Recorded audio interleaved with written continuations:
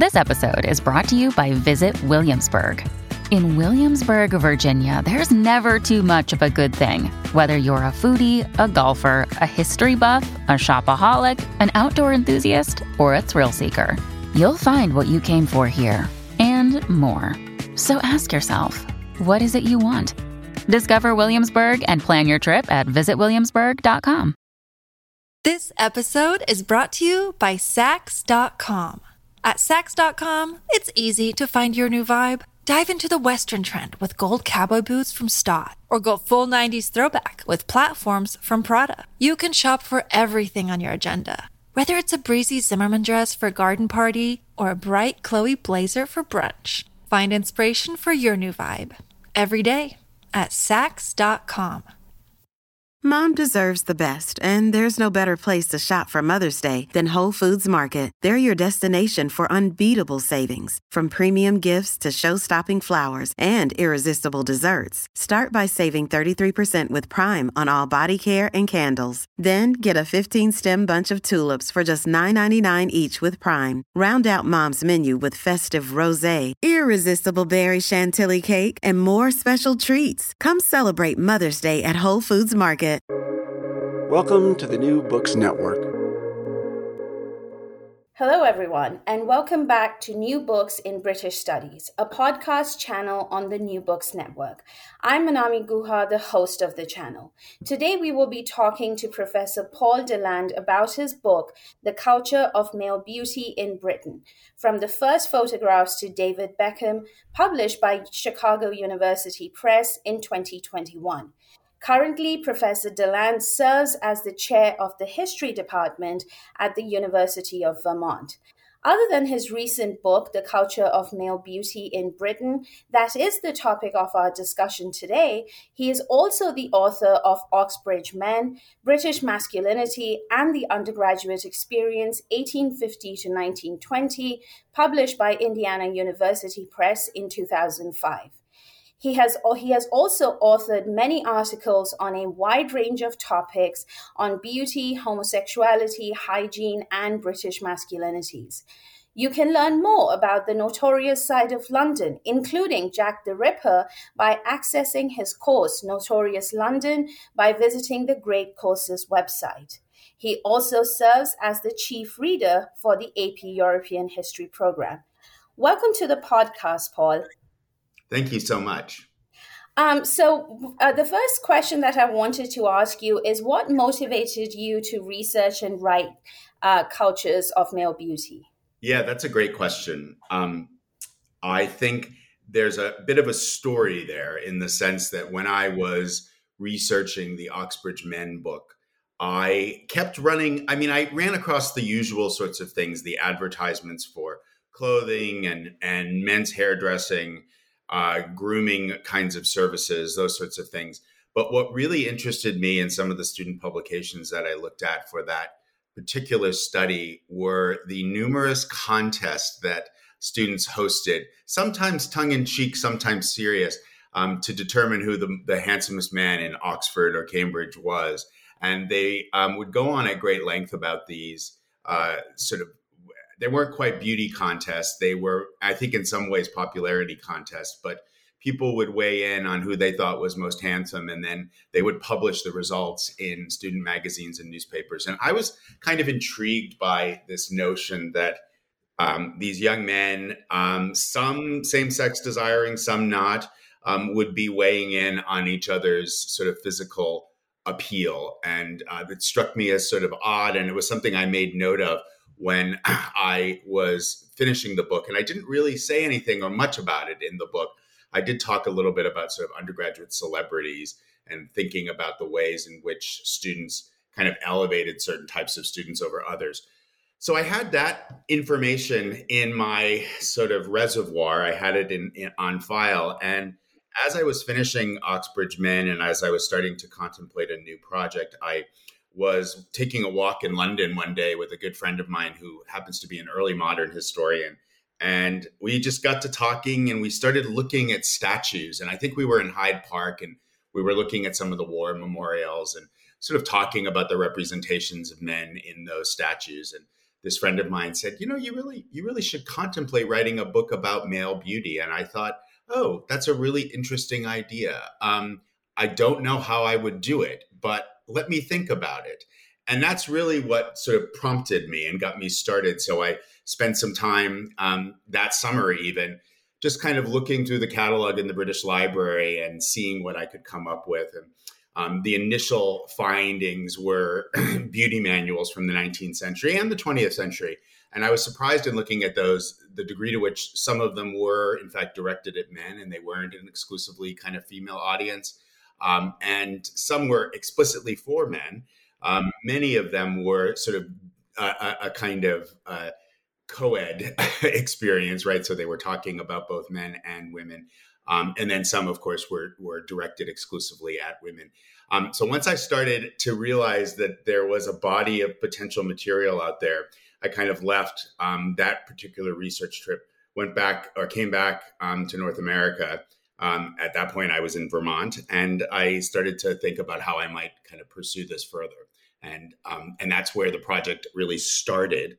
I was motivated, I think, just as one final point, I was really motivated by the notion that I had been grappling with as I was thinking about masculinity in the Oxford and Cambridge settings, where I emphasized, I think, a kind of anthropological approach where I was thinking a lot more about social ritual and the progression that men make through various stages of life. And I realized that what I neglected was something that I knew was important, which was the aesthetic dimensions of gender. And I think that's ultimately what drives the book, is to sort of think about aesthetics, the relationship between aesthetics, gender, bodies, lived experience, and then this whole set of cultural artifacts and cultural ideas that circulate around beauty. Well, that's so interesting. And as historians, it's so interesting that you go into the archive not expecting to find these small nuggets of information. And before you know it, it can all kind of weave together and create this whole new book and research. Yeah. Sorry, no, I think that was one of the things that was so interesting about this project, is that it came together very organically. And different findings in libraries and archives, different bits of advice. And of course, other historians were indispensable in helping me to discover where sources might exist. And it was sort of following those leads that made it both a fun project, but also a challenging project. I'm sure.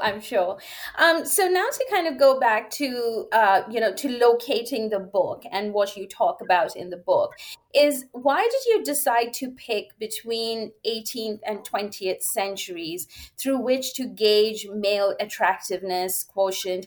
And how would you then, the second part to the question is, how would you then relate how this masculinity or these ideas of masculinities, where do you see it fitting into the between the 18th and the 20th century British culture? Yeah, no, that's a really good question, and a big question. Right. I think there are a couple of things that I would say. The chronological spread and focus of the book really comes from a couple of different places. The work that was probably closest to mine before I wrote this book was the work of the European historian George Mosse, who had written a book called The Image of Man sometime in the 1990s, in which he sort of talks more about the symbolic importance of the male body and masculine beauty. I took very seriously his assertion that the Enlightenment and the growing emphasis on the individual resulted in a fundamental shift in how people understood their physical selves, their bodies, their physical appearance. And that emphasis on the development and the cultivation of the individual that isn't absent prior to the Enlightenment, of course, but takes on new meanings after the 18th century, that sort of offered a rationale or justification for why the book focuses on the periods of really from the late 18th century right up through the present. The other thing that I realized in writing this book was that one has to grapple with the fundamental transformation in visual culture that occurs over the span of the 19th and 20th centuries, and the impact that that has on how people understand their appearance, how they present themselves, and how their appearance is recorded. So things like the intervention of photography, the rise of the illustrated press, the emergence in the 20th century of film, the growth of an advertising industry that, from the late 19th century on starts to resemble something we're familiar with now. All of those things were factors that led me to think that there was something unique about this period. The other thing that guided me was, a growing sense in reading the materials that I read for this book that as Britain's capitalist economy becomes more sophisticated, there's a clear connection between one's performance in that capitalist economy and appearance, and how one assesses people on the basis of their appearance. So there's almost the kind of commodification of beauty that occurs both in terms of thinking about the value of the individual and thinking about the growth of a consumer culture that focuses on these body-oriented goods, which are so central to the book. In terms of thinking about the relationship between what I examine in the book and sort of trends and ideas about masculinity over the course of the 19th and 20th centuries, I think there are a couple of things that sort of are interesting points of intersection. And one is, I think, a thing that really concerned me in the Oxbridge Men book and concerns me in this book is the growing celebration of the athletic body and the role of musculature and the development of muscles as a marker not only of strength and of manliness, but of attraction or attractiveness. And I think that became a very important thing. So the growth of athleticism, the growth of sport, and the ways in which that influences how people understand the place of the male body and the celebration of the male body in British culture, that kind of drives a lot of what I look at in the book. And I look at the ebb and flow of those ideas. And so, there are times when muscularity is more important than at others. And I think it's really interesting to chart that, the same as there are times when hairlessness is more important than other times, right? So we're living through a relatively hairy moment at this time where men are cultivating beards, and I think that was exacerbated by COVID. But that trend, that kind of ebb and flow across beardedness, those kinds of things exist. But then there are other things that emerge. So, I talked before about capitalism and the growing sense that occupational success was connected to physical appearance. I think that's a feature of not only the visual economy of the 19th and 20th centuries, but also the realities of how one assesses one's ability to function in that economy. So that's very important. And then, of course, in the 20th century, the impact of the First and Second World Wars and understanding the ways in which martial masculinity are kind of invented and reinvented and then utilized to understand particularly appealing masculine types with regard to appearance, with regard to physical appearance. And then a big part of the book, as you probably know, is from reading it, obviously, is thinking about the ways in which the emergence of same-sex desiring cultures or same-sex desiring men in the public realm, and then of same-sex desiring cultures, the way that has an impact on the celebration of the male face and the male body in Britain.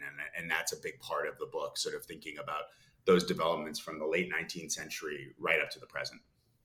Wow. So this actually ties into my next question, which is, as you were talking about the ebb and flow, right? So between 18th and 20th centuries, you see male attractiveness being defined in different ways, whether it's through muscularity or through or through having a hairlessness, promoting the idea of either hairlessness or, more hair, or you have this martial masculinity. So if you had to kind of, and I'm not sure if this is a question that can be answered, but I'm hoping you can, is how much do you see the culture of photography influencing, or was photography, say, as an industry, influencing these masculine trends of beauty, or was it the other way around? Is it that how the men were portraying themselves is what photography was then depicting?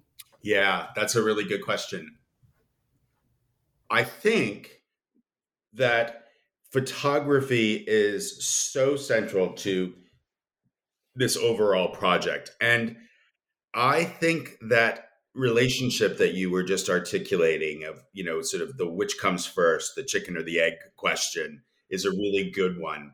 And I think when you're thinking about standards of attractiveness, they the technology and the emergence of beauty standards kind of, they function symbiotically, I think. But I would argue that what happens in the 19th century is that photographers, and I also say this about popular physiognomy in the 19th century, that photographers, because of their desire to actually achieve pleasing results, begin to articulate what traits are appealing and attractive and how those traits might be showcased most effectively in a photographic studio.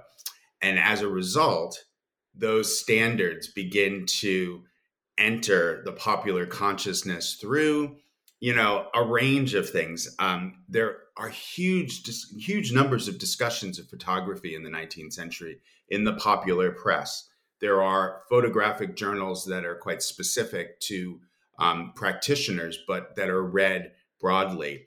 There's a growing sense that photographers have a new way of contributing to the artistic world that is different from what painters were doing. And there was a lot of contention around that, right? So there's a lot of tension around that. So I think photographers actually help to really set the standards, but of course they're picking up or picking up on, I should say, what standards of dress are popular at the time, what what poses are popular at the time. So, it's very common in 19th century portraiture to see men using props, and sometimes those props are connected to, athletic life. Sometimes there are things as simple as a walking stick. Sometimes it has to do with chairs. But all of those sort of accoutrements were things that appeared in photos, but that were popular in society at that time. So I think there's this sort of interesting symbiosis, and it's hard to say with precision which comes first. I think when we get into the 20th century, there's as we move from the 19th to the 20th century, the popularization of photography and the ability of people to take snapshots and to take photos on their own means that this process gets democratized, but it also means that the number of images just proliferate really, really dramatically. So you just have a huge range of photographic evidence that you can draw on. And photographers continue to define standards, but those standards will also reflect exactly what's going on in British society at that moment in time. Wow. Okay. So the two of them were kind of informing and influencing each other. So to kind of now think about if photography and the masculine sense of beauty were informing each other, how much were they taking into account, or how much was the female sense of what female beauty is? A certain female vision of this is what a Victorian, if we're talking about late 18th, early 19th century, how much was that part of the conversation, that if this is what the female body looks like, then we have to juxtapose the male body in almost opposable terms, but not exactly?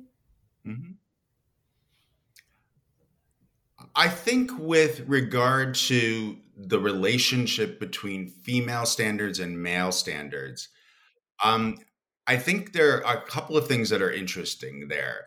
The process of producing photographic portraits in the 19th century was similar for men and women, in the sense that it could be, especially in the early phases of photography, quite complicated and quite painstaking, because you would have to spend quite a bit of time in the portrait studio. This wasn't a quick snapshot. But the poses were quite different. With some women were standing, and I think you can. It's hard to generalize because there are just a huge range of photographs from this period. But there does tend to be a greater emphasis on men of action, I think, in photographs, and this notion of men doing something as a means of capturing them as dynamic individuals. Photographers, however, I think also kind of focus on things like the kinds of colors and dress that men and women would wear, and that could vary a bit. So that men were expected to wear relatively plain suiting, although that's not always the case. So if you look at photographs of undergraduates at Oxford and Cambridge in the late 19th century, some of them could be quite flamboyant in their dress with sort of checked plaids on their suits and those kinds of things. I think that the other difference is that I think the rise of photography leads to a kind of, and this is one of the points in the book, is that men become objects of fascination and objects of desire. And again, it's not to say it didn't exist in earlier periods, but there's almost a way in which men are beginning to, in this period, experience similar kinds of gazes that women are used to experiencing. And I think that grows over the course of the 19th and into the 20th centuries. So I think what happens with photography is that men are objects of scrutiny in a way that they perhaps weren't to quite the same degree prior to the rise of photography. And I always hesitate with that because there'll invariably be an early modernist or medievalist who will say, but what about this? But I do think there's something very unique about the 19th and 20th centuries that in terms of this proliferation of visual culture that changes the way men operate within it. And the way they're being viewed. Yeah, absolutely. Right. Which again, it was so interesting to me because I'd never thought about how the man can become the object of scrutiny. And this brings me to my next question is I was so completely, fascinated and taken in by like the descriptions of features like eyelids. A quote from your book I found so interesting, and I'm quoting you here: emphasize precise description, careful delineation, and qualitative assessment. So just for the benefit, and because it's such a fascinating topic, could you talk us through what that process looked like? Yeah. Absolutely. And I think much of the ability. So one of the arguments that I make in the book, is that the notion that Britons are a visual people, and this is true of other industrialized societies, but the notion that Britain is a heavily visual culture, and the ability to read visual imagery is very important. One of the things I argue is that the ability to read the male face and the body in that context is crucial. And it becomes part of the ways in which Britons learned to be a visual people over the course of the 19th and 20th centuries. In terms of the quote you read, a lot of what I talk about throughout the book are these different moments where Britons are encouraged to think about how they assess the attractive man. And in the context of the quote that you read, I think that's from the chapter on physiognomy and photography. Is that correct? So in the 19th century, physiognomy, which is this sort of quasi-pseudo science, depending on who you're talking to, about reading faces to understand internal character. There's a new, renewed emphasis. This is something that has existed for centuries as a way of seeing the world and as a way of understanding human appearance. But in the 18th century, it sort of resurfaces. And in the 19th century, physiognomy becomes highly popular in the sense that it appears in these popular pocket manuals that tell people how to read faces or tell people how to choose a mate, how to choose a spouse. It also appears in a variety of different magazines. And one of the things that interested me was the way in which it appears and is used in physique magazines in the late 19th and early 20th centuries, magazines that were directed at young men and boys in sort of being encouraged to develop their bodies. There were all of these pieces in there about how one reads the face. And that's where this comes from. So that one of the arguments I make in the book is that physiognomy, in its sort of popularized 19th century form, physiognomy becomes a crucial cornerstone, just as photography does, in the creation of vocabularies of beauty. And it emphasizes this ability to assess any and every feature, right? So I like what that you picked up on the eyes, because there were always these discussions about whether almond-shaped eyes were attractive or not, and were they attractive on men, or were they attractive on women, or were they attractive on both? And people have hugely varying opinions about that. So you see these kinds of debates. For men, chins were especially important. So a chin that was too prominent was problematic. A chin that receded too much was also problematic. You wanted a chin that was going to reveal a strong character and also be sort of assessed as attractive or appealing, right? So chins had to appear in a certain way. And you sometimes see in discussions about whether men should wear beards or wear mustaches, those discussions often revolved around what kind of facial structure they had. So a beard could be a way of obscuring a receding chin, right? It could be a way of almost tricking the eye to get people to think that the person was more appealing or possessed a different kind of character than they might otherwise if they were clean shaven. So there are all these kinds of discussions, and you see them time and again and time and again. But what's really interesting in the project is the way in which these ideas kind of resurface. And I'll give you one example of this. So much later in the book, I think it's the chapter where I talk about teenage culture in the 1950s and 1960s. Magazines that were directed at teenage girls had features as well on how to assess different aspects of the male face, right? And they were sort of instructed on how to determine who was attractive. And this was part of this kind of teenage celebrity culture that was emerging in the 50s and 60s.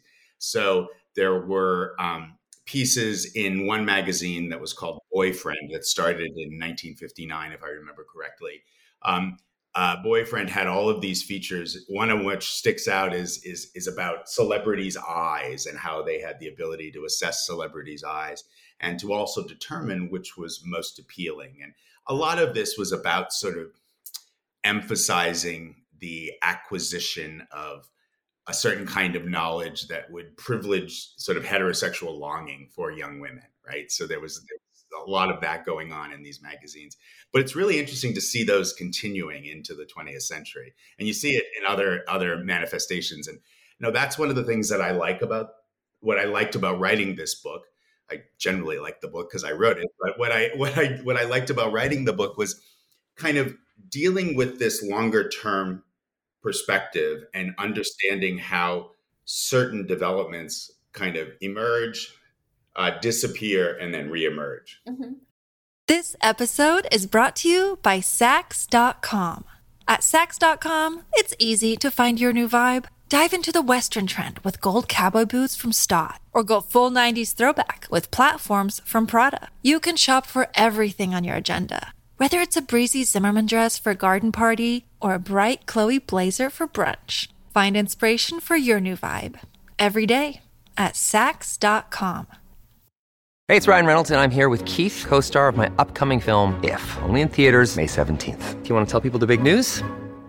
All right, I'll do it. Sign up now and you'll get unlimited for $15 a month and 6 months of Paramount Plus Essential Plan on us. MintMobile.com/switch. Upfront payment of $45 equivalent to $15 per month. Unlimited over 40 gigabytes per month. Face lower speeds. Videos at 480p. Active Mint customers by 531.24 get 6 months of Paramount Plus Essential Plan. Auto renews after 6 months. Offer ends May 31st, 2024. Separate Paramount Plus registration required. Terms and conditions apply if rated PG. And that's, again, it's so interesting, but one of the figures that really emerges in your book early on, and he kind of sets the definition of what masculine standards of beauty is Rupert Brooks. And he also happens to adorn the cover of your book.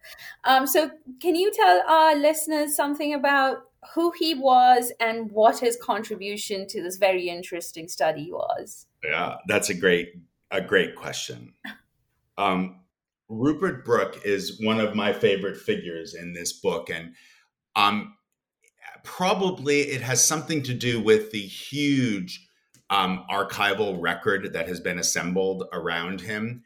And I'll say why that is, but let me say a little bit about the cover for a minute.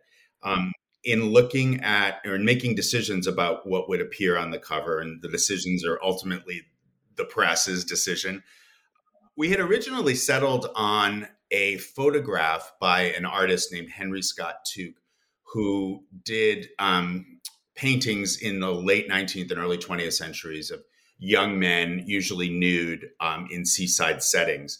And there was a painting, a photograph that he had taken of two young men nude on a beach, and it's their backsides facing the camera, but it's on this beach. And we were originally thinking that would be a good cover image. But when the designer got to work, the designer happened upon this very famous portrait of Rupert Brooke, which was done by an American photographer named Cheryl Shell, who was working in London around 1913 when this was done.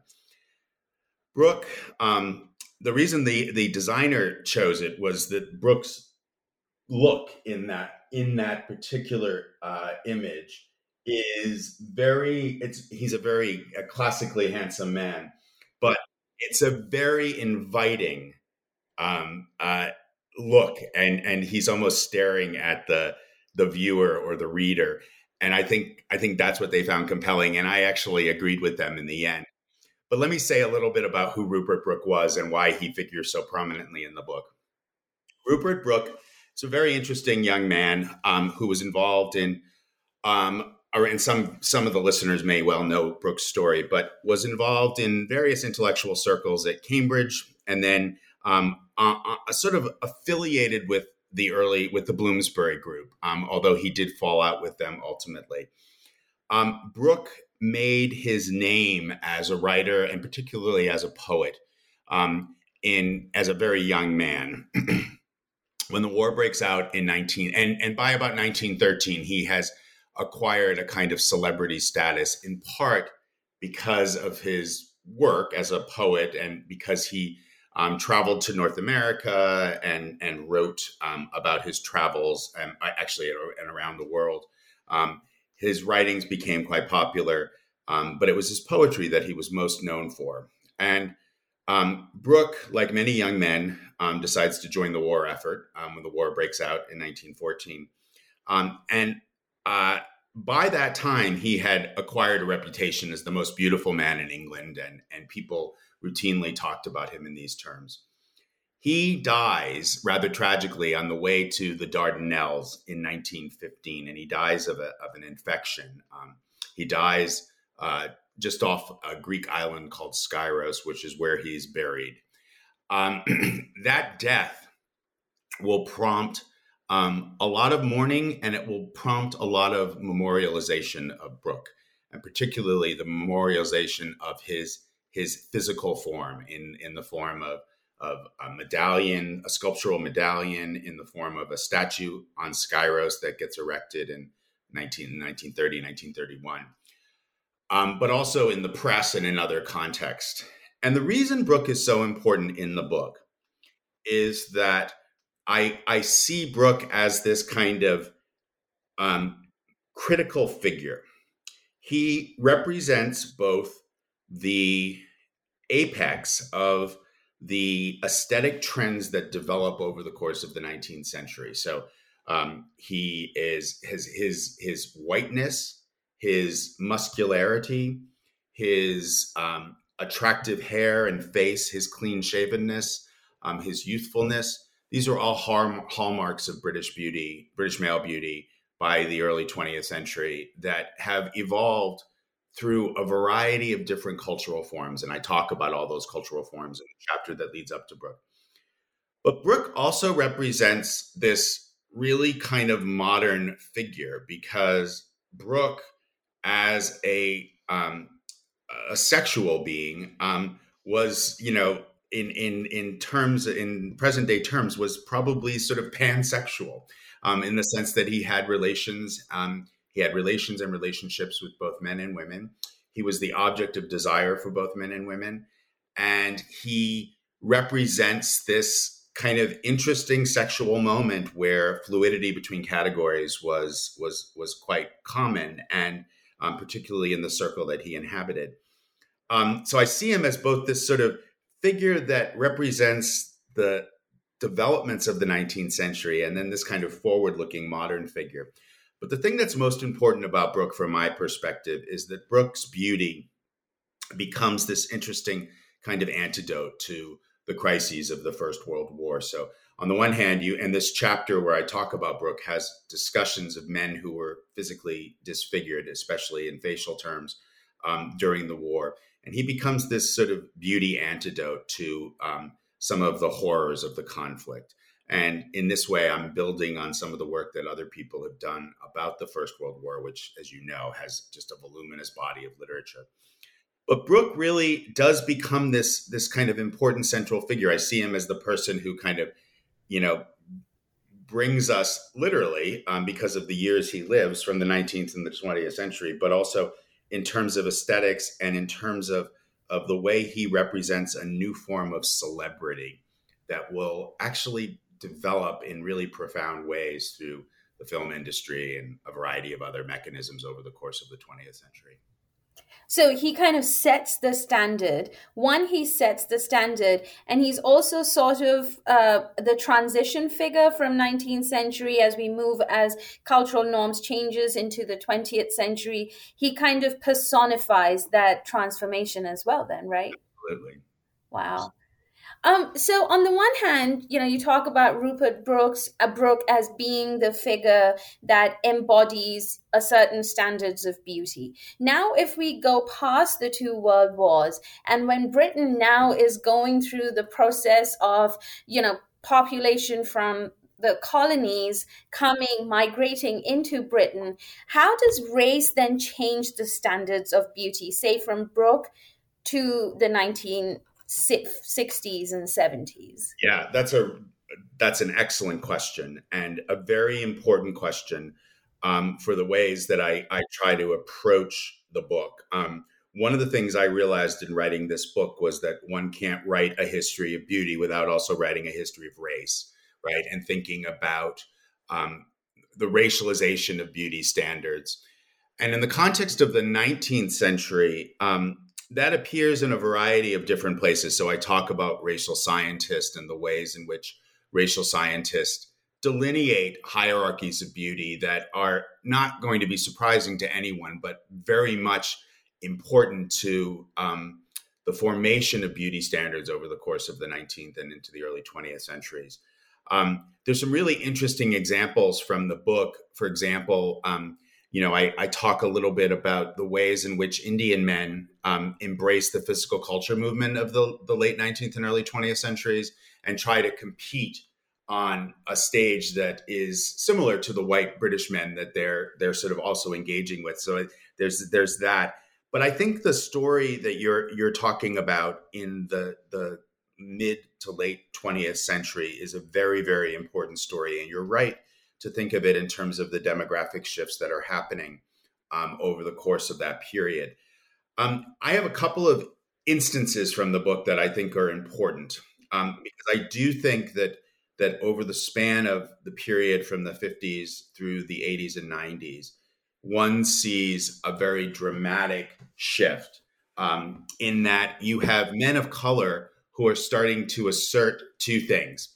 One, they're starting to assert that their bodies and faces should be considered within this kind of panoply of what is attractive in Britain.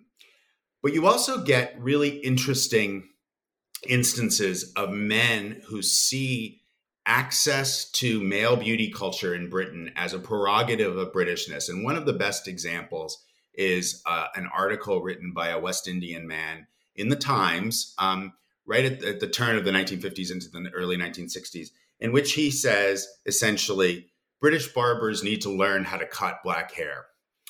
And they need to learn how to engage with us because we have the right, we have the prerogative to use their services. And he sees this engagement with this kind of world of body-oriented goods, but also with this kind of London, in this case, a London-based grooming culture, as a prerogative of these claims to Britishness that are really important. So I think you see these kinds of struggles, and I have lots of other instances in the book.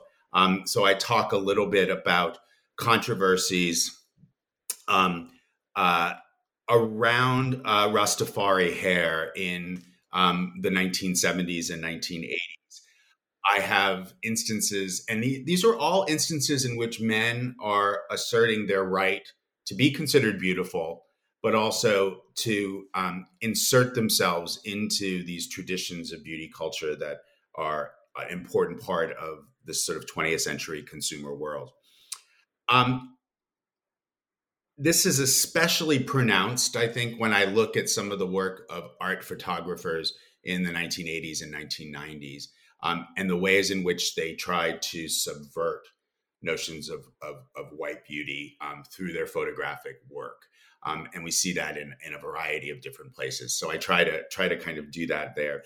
And I try to sort of show how there's this kind of profitable tension that results in aesthetic shifts. So by the time you get to the early 21st century, a growing recognition that the industry, the beauty industry, but also things like modeling and other areas of this sort of broad beauty industry need to recognize these forms of racial diversity. It's always contentious and there's always sort of debates around it, but it's a very interesting element of the story that I try to tell throughout the book. Mm-hmm. And you have so many interesting instances and anecdotes of information that really opens your eyes to looking at these things so very differently than what we are used to doing. So to kind of start to, and again, the time period that you cover, the number of characters that you have is incredible. So if I could ask you to kind of come up with some general ideas or themes. So starting from Brooke, then all the way to Beckham, who, you think who is who's a footballer. You don't necessarily think of himself as fitting into a standard of male beauty. But from Brooke to Beckham to, I don't know if I'm going to mispronounce his name, Gandhi, right?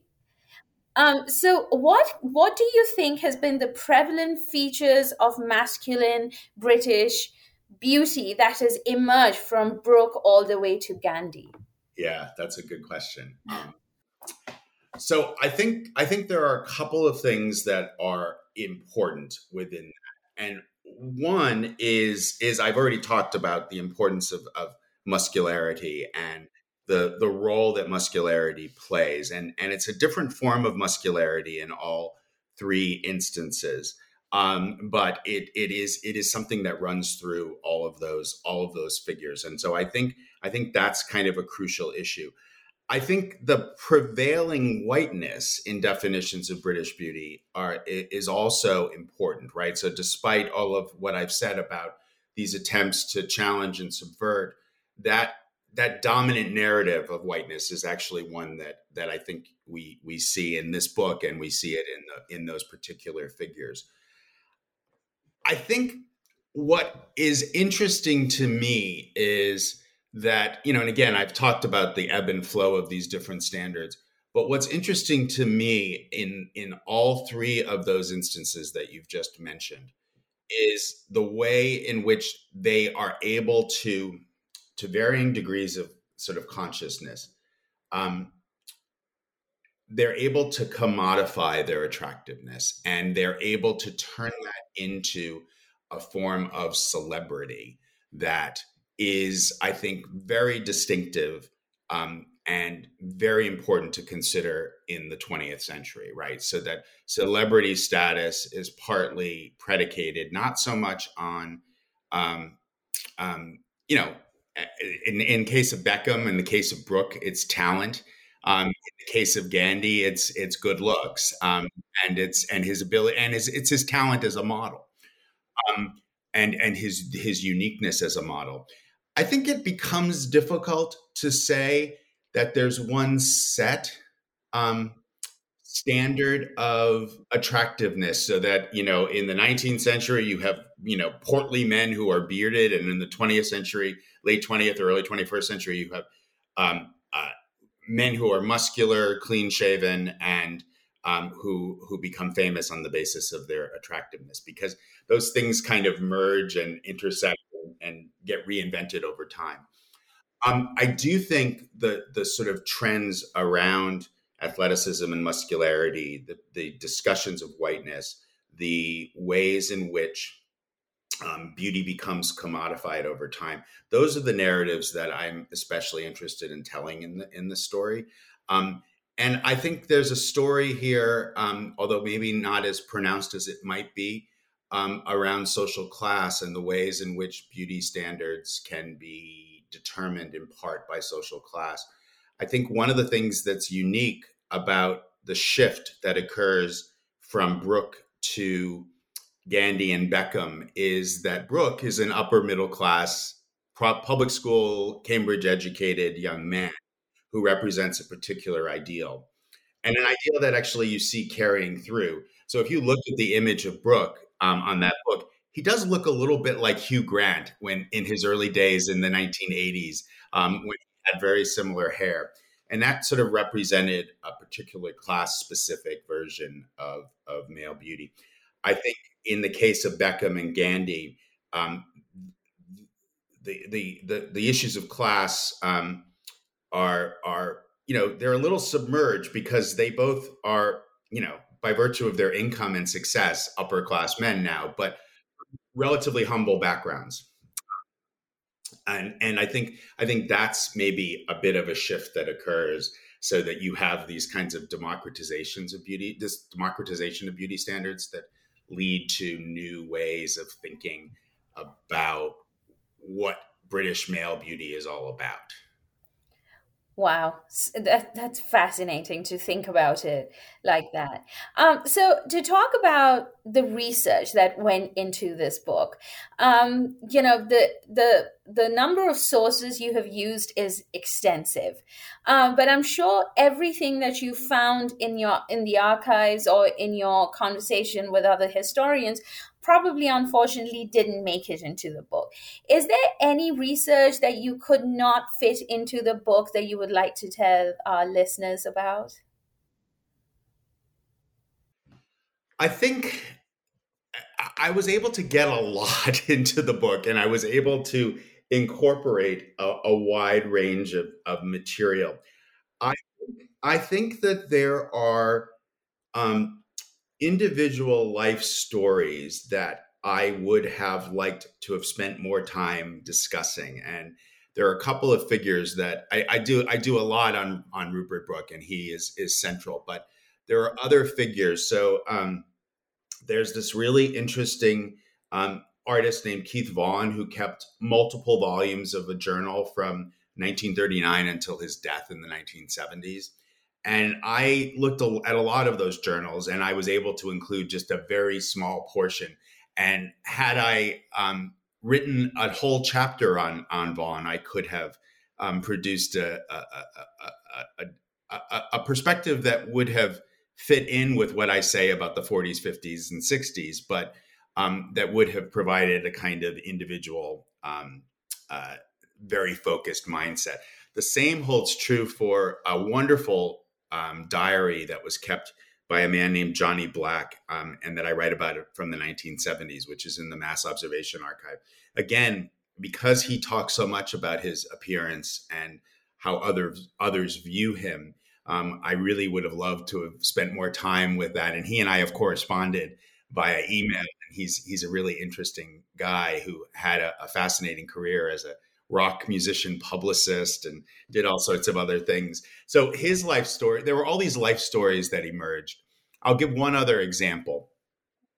One of the archival repositories I use extensively is the Mass Observation Archive, which is at the University of Sussex.